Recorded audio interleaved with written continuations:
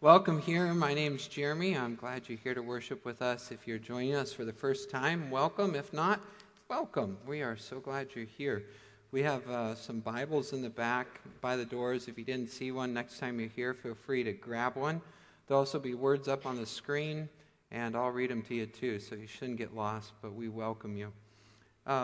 Today, I want to begin our sermon with a little experience that perhaps is common to many of us, and if it's not, just go along with it. It'll be fun even though. And what it was is this last week I was at one of these practices for my children, and so if you've ever been to one of these things, whether as a grandparent, uncle, niece, nephew, whatever, what you usually do is everyone just kind of piles in at the appropriate time, and there's bleachers and there's kids running around, and you sort of eye the bleachers, and you're not going to just walk up next to someone you don't know and just shoulder up to them and smile and do something weird. So you kind of pick your space and you pick your spot and you plunk down, and there you are. I began to watch as different people came in and did that, and it's really fun. I don't know if you do this sometimes or not, like in an airport or something, but I'm kind of a people watcher. It's kind of fun just to see the different types of people that come and the way they interact. And I was watching this go down at the practice, and sure enough, different moms and dads are coming in, and one guy comes in several minutes late to the practice, and he's got some khaki pants and a nice pair of shoes and a black jacket with a little emblem on the front, and also a badge hanging down right here with a little red diamond on it.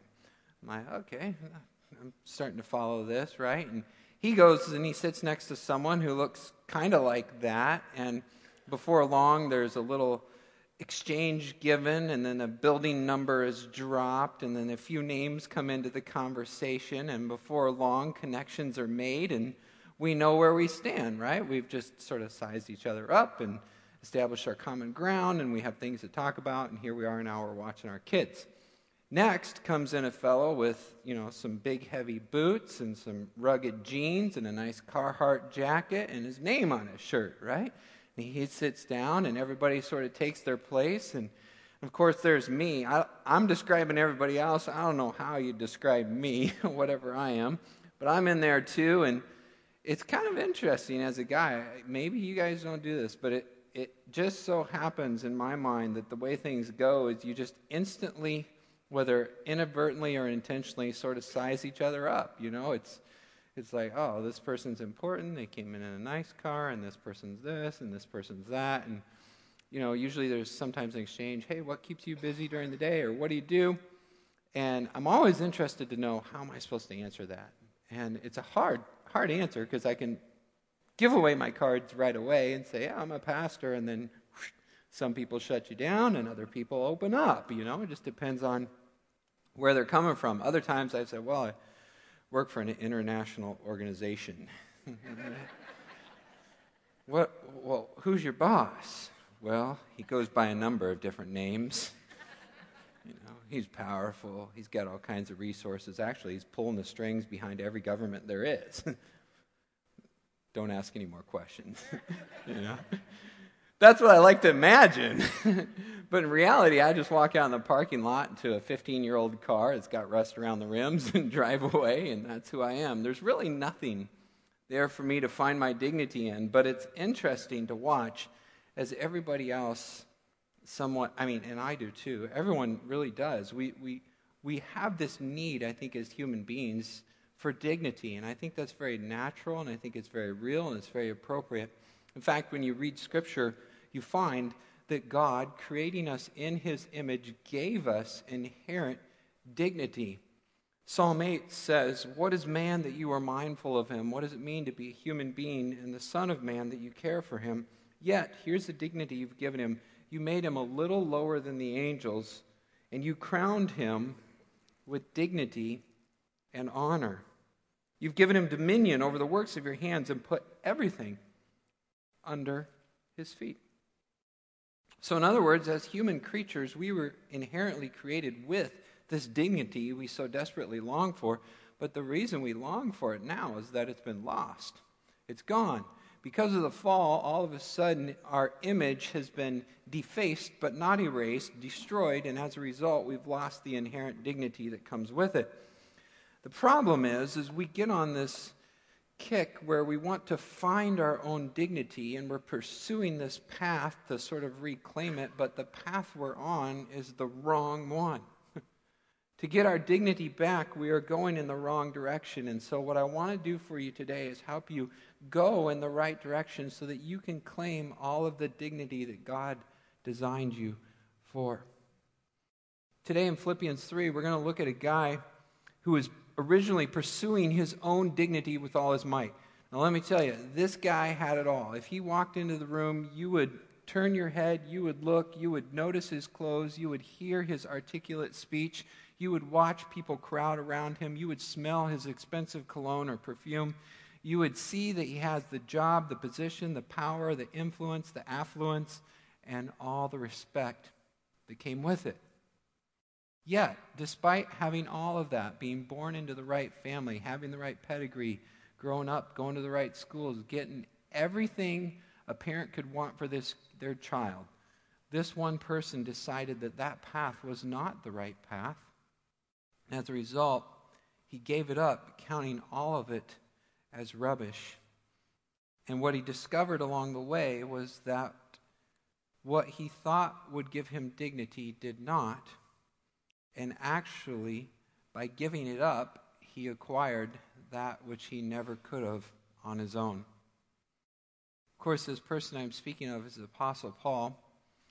In Philippians chapter 3, he tells a little bit of that story in the sense of contrasting two different approaches. The first approach it's going to lay out is the pursuing your own path, and the second is the giving it all up. So if you have your Bibles, I invite you to turn to Philippians chapter 3. This is the third chapter of this letter to the folks in Greece that Paul is writing from prison. And he really likes them, and he cares about them, and he wants to encourage them. And so he's going to draw some contrast between the wrong path and the right path. And he say, hey, you want dignity? You want the right stuff? Let's go in this direction. Philippians chapter 3 says this. The Apostle Paul begins, and he says, finally, my brothers, rejoice in the Lord. To write these same things to you is no trouble to me and is safe for you. Now here's some things not to rejoice in. Don't rejoice like these people. Look out for the dogs, look out for the evildoers, look out for those who mutilate the flesh.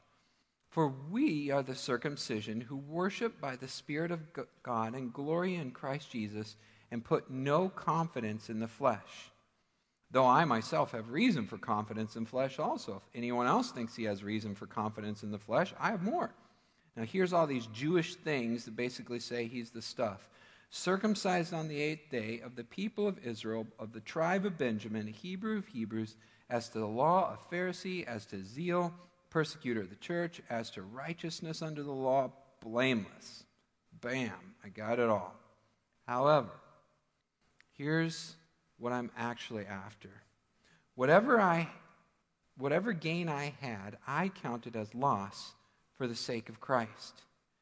Indeed, I count everything as a loss because of the surpassing worth of knowing Christ Jesus my Lord.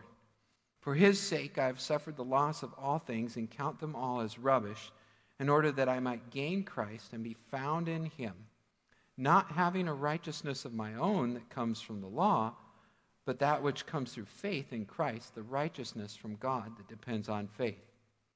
I do this so that I may know him in the power of his resurrection, may share in his sufferings, becoming like him in his death, that by any means possible I may attain the resurrection from the dead.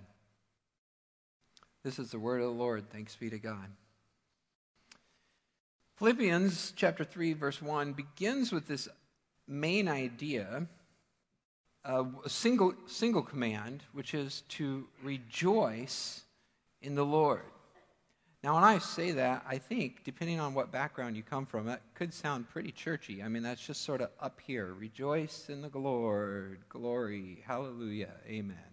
What does that mean, right?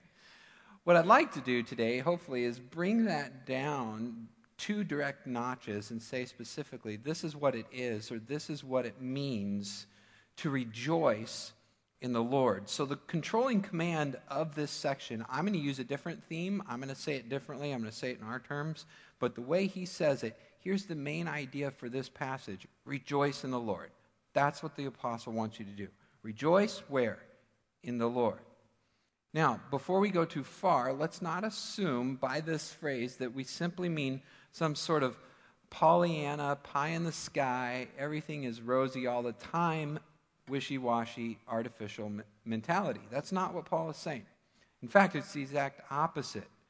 What he's saying here, we'll get to in a little bit, but we'll work it through these two examples. The first is what not to do, and the second is what to do. So the first few verses, verses 2 through 6, say this is what not to rejoice in. If you want to rejoice in the Lord, don't rejoice in this. Here's the bad example, and then we'll get to the good example. So the first bad example is this. The apostle says in verse 2, he says, hey, 3 times, look out for the dogs, look out for the evildoers, look out for those who mutilate the flesh. What's happening here in a staccato-like fashion is the apostle Paul is sort of escalating. He's emphasizing, look out, look out, look out. You know, it's this heightened sense of here's a real problem, and he's actually calling them names, which is quite direct, and he's aggressively taking on this thing that significantly bothers him. So what is it that bothers him so much? Well, he calls them dogs, but really what these people are is they are Judaizers. Judaizers are simply Jews who are trying to convert Christians to become Jews, to say, hey, Jesus is good, but Jesus isn't enough. In order to really follow Jesus, you have to be Jewish. So adding to your faith or adding to your Christianity, you also need to include Sabbath keeping, you need to include special ceremonies, you need to include circumcision and all these other traditions and rites that we practice. You need to include that as well. Why? Because Jesus isn't enough. Is that true? Of course not. Is Jesus enough? Absolutely. And so to say something like this is actually extremely insulting to the blood of Christ. You are devaluing Jesus and what he did on the cross when you say his blood is not enough. Don't let anyone ever tell you you have to do something other than believe in Jesus to be saved. When they do that, they are directly insulting God himself. That's a sin. That is horrible. Jesus is enough. And the apostle is significantly bothered to it, so much so that he's going to go after these people and say they're dogs, they're mutilators, they're going after the flesh. These folks aren't even Christians. They're crazy. Now, this word dog, we're North Americans and we think, oh, dog, cute, Fido, little fuzzy, fluffy thing. We give them a collar, we give them a bath, and they got all their shots, and they even smell nice. In reality, what the apostle is talking about is more like sort of the mangy mongrels you'd see in an undeveloped part of the world where they have no shots, not enough food, they're eating out of the dumpsters, they're carrying disease, they're full of worms, and if you walk in the midst of a pack of them, they might actually turn on you and attack you as well. So he's really going after these people, and the irony is these are the Jews who would in fact call Gentiles dogs. Right? Because to a Jewish person whose only concern is ceremonial cleanliness, to be around anything they would consider filthy would make them unclean. What is the most filthy thing they can think of? A dog. So if some Gentile, some non-Jewish person walks into the room, they'd say, hey, you're a dog. So essentially, the apostle is flipping the script. He's turning the thing back over on them and saying, man, when you try to add to the perfect and complete work of Christ, you are behaving like a mangy mongrel, a rabid, disgusting, filthy animal, a dog. Yours is not a true system of salvation, but a way of works that is complex traditions and man-made systems, but ultimately it is not a supernatural system. And the only thing that can save you is that which comes from outside of you, not inside of you. It is supernatural, not natural. Salvation is something other than ourselves, not something we can do. And so, essentially, they're perverting the gospel. They're detracting from the work of Jesus, and that's a problem. So Paul says, now that's a lot of theology, but now we're going to get to the nitty-gritty here. Paul says, so essentially what I am going to do is flush that stuff down the toilet. You've got a word here in your ESV translation. It's called rubbish. Any of you used the word rubbish this week? Someone said something to you and you said, oh, bull rubbish. Probably not, right? It's a nice genteel expression. It almost sounds British. But it's a translator's way of trying to be very careful to dance around the fact that this word here is potentially the only swear word in the entire Bible. This is one of those words that only happens once. It's found in extra biblical literature. I'll read you the dictionary's definition. It is this. Scubala is the Greek term, the vulgar term for fecal matter. In other words, what Paul is saying, what they gently translate as rubbish, is,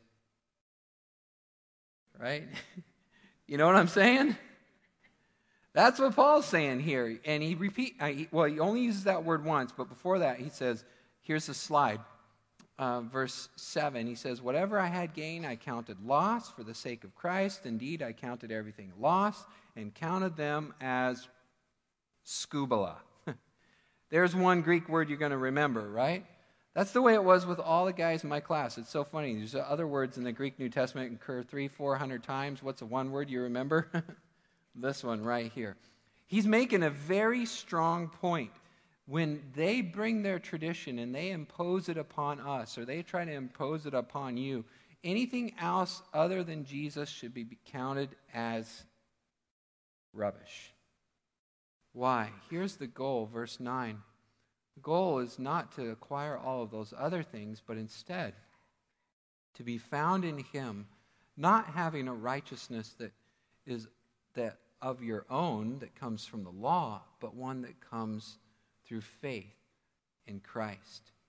In other words, you're wearing a badge, you're driving a car, you're doing this or you're doing that. You came from this family, you came from that family. It doesn't matter. Scubala, rubbish, bah humbug, phooey. Flush that stuff down the toilet. It has no bearing on your eternal soul whatsoever. I don't care if your grandma was a preacher. I don't care if your grandma was a slave. It has nothing to do with you. The only way you're getting there is through your relationship with Jesus. And that's why Paul says here, I am going to throw all of that other stuff completely to the trash and flush it down the toilet in order that I can find Christ. So, what does it mean to rejoice in the Lord? How does scubala have anything to do with rejoicing in the Lord? Because the first part of rejoicing in the Lord is realizing that you're not rejoicing in yourself. No matter who you are, who you think you are, who somebody else tells you are, you can't rejoice in yourself. There's nothing good in and of yourself. You have to flush that away. So the first part of rejoicing in the Lord is not floating around through the sky, but it's saying, whoever I consider myself to be, or whatever I think is valuable, goodbye. So the first part, I'll give you two parts. Here's the theme for today. Another way to say rejoice in the Lord is to disregard your own credentials and claim Christ. Disregard your own credentials and claim Christ. You take whatever you thought was gain and you consider it loss. And then what you actually claim is Christ's credentials. So the first part we looked at, disregarding your own credentials, what not to do, like these Judaizers. Let's look at the second part, what to do, claiming Christ's credentials like Paul. So, here's an example of that from Jeremiah chapter 9. He transitions us well. He says this, Let not the wise man boast in his wisdom. Let not the mighty man boast in his might. Let not the rich man boast in his riches. But let him who boasts boast in this, that he understands and knows me, that I am the Lord who practices steadfast love, justice, and righteousness in the earth. For I delight in these things, declares the Lord. So what to do? Well, rejoice in the Lord. Well, what do you mean, Pastor, rejoice in the Lord? Well, you understand what rejoicing is. We do that naturally when we experience something we enjoy. But notice the second part of that clause, which says, in the Lord. In other words, this is in a different sphere. This is not just when your team wins or you have a good day or whatever, but this is in the sphere of Christ himself, the eternal, unchanging God. So it's not your credentials, which sometimes those go up and down, depending on promotion or whatever. It's not your circumstances, which those definitely go up and down, but rather in the Lord. In this specific sphere, this is where joy exists that is undiminished and unassailable and unchanging despite all the circumstances in your life. Rejoice in the Lord. Now still, we may not know what to do, but let me help. Here's one of the neat things about Hebrew poetry. I'm not just getting esoteric, I promise there's a point. There's this thing called parallelism. In other words, the way they would write their poetry is they'd say one line and then they'd say another line. And they'd stack them together so that if you didn't get the first line, the second line explains what the first line meant. So it's like when a parent says to you, all right, let me say it again, or let me say it like this, or let's try this another way. That's what Hebrew parallelism. So in the Psalms, you hear a lot about the rejoicing in the Lord. The question then to ask is, what's in the next line that tells us what that actually is? Here is an example. Psalm 64:10, and I think this is huge. If you can come away with this today, you will have a changed perspective on what it means to rejoice in the Lord. Here's what it says. Let the righteous one rejoice, okay, there's part one, in the Lord, and take refuge in him. To take refuge in the Lord is essentially to rejoice in him. In other words, rejoicing isn't just being happy or putting a smile on your face, but after having disregarded your credentials and claiming Christ, you say, in this thing, in this sphere, in this person, in this element, I can root myself and rejoice. Jesus is the same yesterday and today and forever. He never changes. His love is unchanging. His perfection is absolute. And if I am in him, this means that God's grace is greater than all of my mistakes. All the time. God is good. Therefore, rejoice in the Lord all the time. You can. Why? Because of Jesus. Look, here's another way to say it. His blood is more precious, his sacrifice is more effective, and his resurrection is more powerful than all my sin. What do I mean by that? Well, look, my sin is costly, right? Like it cost a lot. It cost me, it cost others. But Jesus' blood is more costly. It's more valuable. It is like $1 billion versus $1,000 debt. It super covers it, super abundantly. Jesus' blood is more precious. Now, his sacrifice is more effective. My sin has an effect. My sin, it sometimes carries over, not only in today, but maybe the next day and the next day and the next day. It has effects. But Jesus' sacrifice on the cross is more effective. It goes into eternity over all sin, everywhere, of everyone. So my sin is effective indeed. It has an effect, but Jesus' sacrifice is more effective. Jesus' resurrection is more powerful. Sometimes our sins hold us in their sway. It holds us captive, and we feel like we can't escape. But Jesus' resurrection is powerful enough to bring you back from the brink of death itself. That's more powerful. Unless you're dead, and even if you are, Jesus still wins.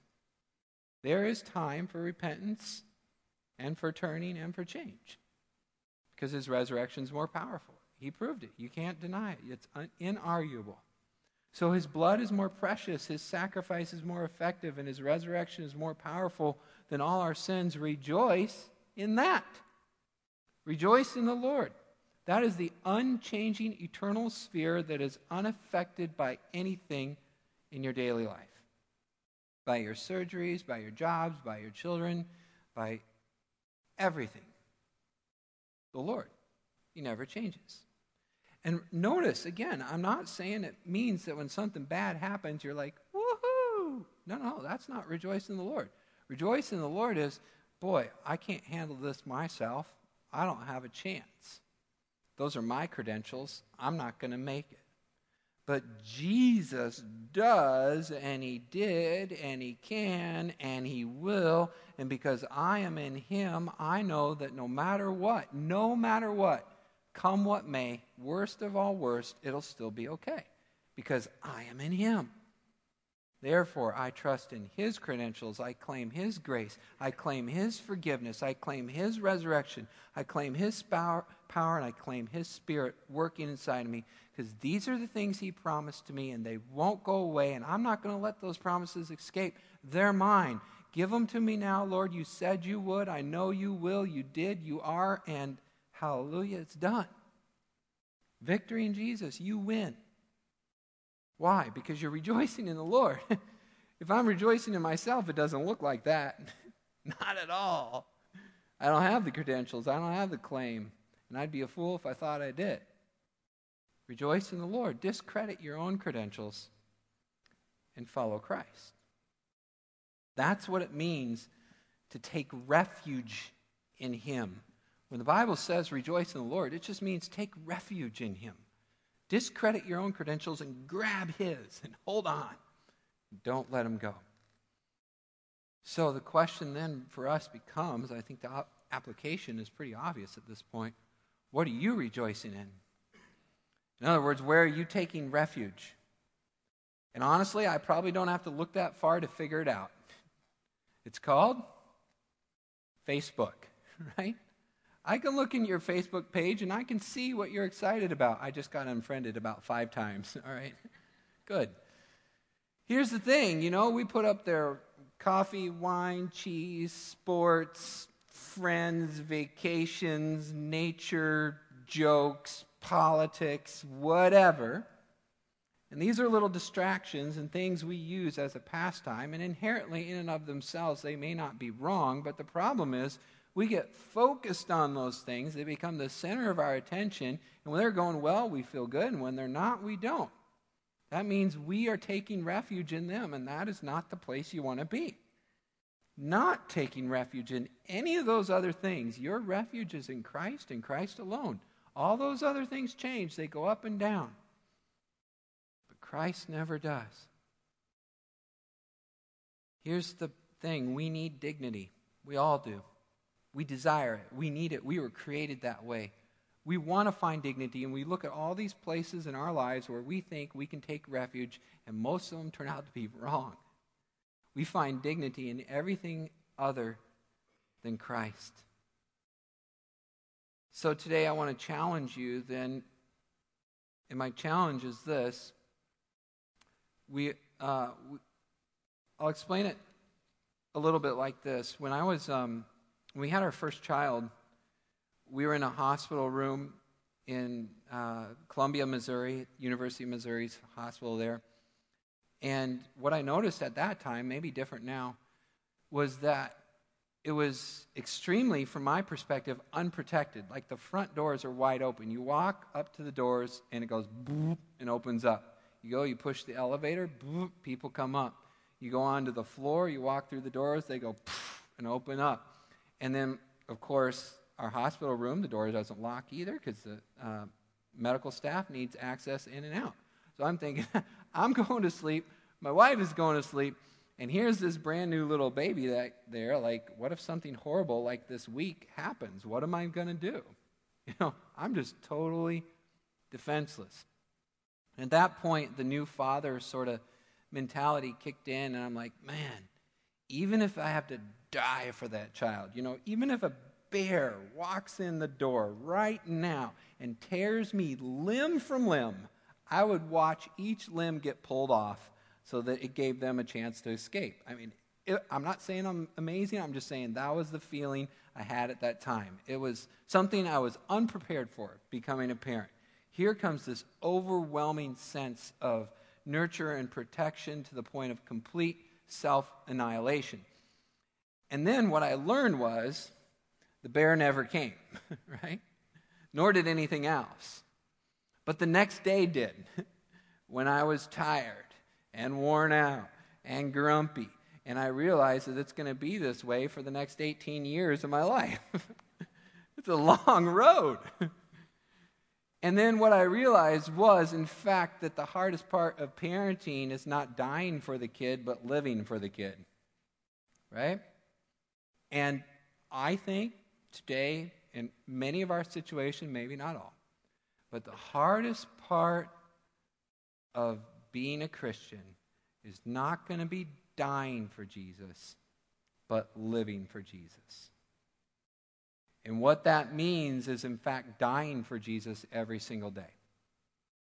You die to yourself, you give up your own rights, you count it all scuba, rubbish, dung, you throw it in the trash heap and say, not my will, but yours.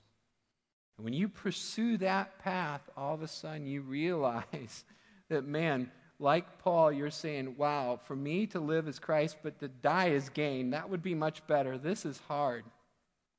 It's better for my family. It's better for you. It's better for this church, Paul says, that I live. Dying is better. I mean, dying is so much better for me, but the living, man, that's the hard stuff. Look at how Jesus lived. His path was like this. He humbled himself. God of everything comes and born into nothing. He submitted himself. How many people enjoy that? Man, try marital counseling and the first word comes out of your mouth is submit, and the people look at you like, what? You still talk about submission these days? Yeah, actually we do. Jesus submitted himself. He served. He suffered. And yet, he ascended. So the path to dignity is not the road that we would take, but the road that Christ takes, which is humility, submission, service, and suffering. Here is your path, O church. Follow this one. The way to greatness is on your knees. Our path then is exactly the same. Exactly the same. You want to know how to live for Jesus? You die to yourself, humble yourself, submit, serve, suffer, and then you will ascend. In other words, what I'm telling you is put it in gear and go. You've been given this great thing called salvation. It is in your lap. It is charged up like a Dodge Challenger. All you got to do is push on the gas, but the way is not to go to the front of the class, but the back. Don't grumble or complain, but overcome fear with faith. Put it in gear and go. That's a steep path, I know, to be sure. But that's my path. I hope it's yours too. So that this week or next week or whenever the case might be, that you go to your next practice or event or whatever, and everybody walks in, and unintentionally or intentionally you size each other up. You can realize, like me, that I'm really not a slave to Dow, even though I may feel that way. I don't work for the CIA. I'm just a pastor. And I don't have a name tag or anything else, but I do have a seal. And that seal is the Holy Spirit. And he marks me for sanctification and suffering and for eternity. He marked you as well. So when you go somewhere this week, even if you have to put on a name tag, even if you have to wear it, whether it's the badge or whether it's something on your shirt or whatever, I want you to see that tag and know that ultimately you are not theirs but His. That you are the Holy Spirit's, that He has sealed you and you are His slave, and ultimately your identity is not with anything other than Jesus. You take all of that other stuff and throw it away. Now, no one's getting out of this, because even if you're jobless or retired, the same is true for you. You still have a job even if you're jobless. And your job is Jesus. Following Him just like everybody else. Humbling yourself, submitting yourself, serving and sacrificing so that you can ascend. Rejoice in the Lord and take refuge in Him. Disregard your credentials.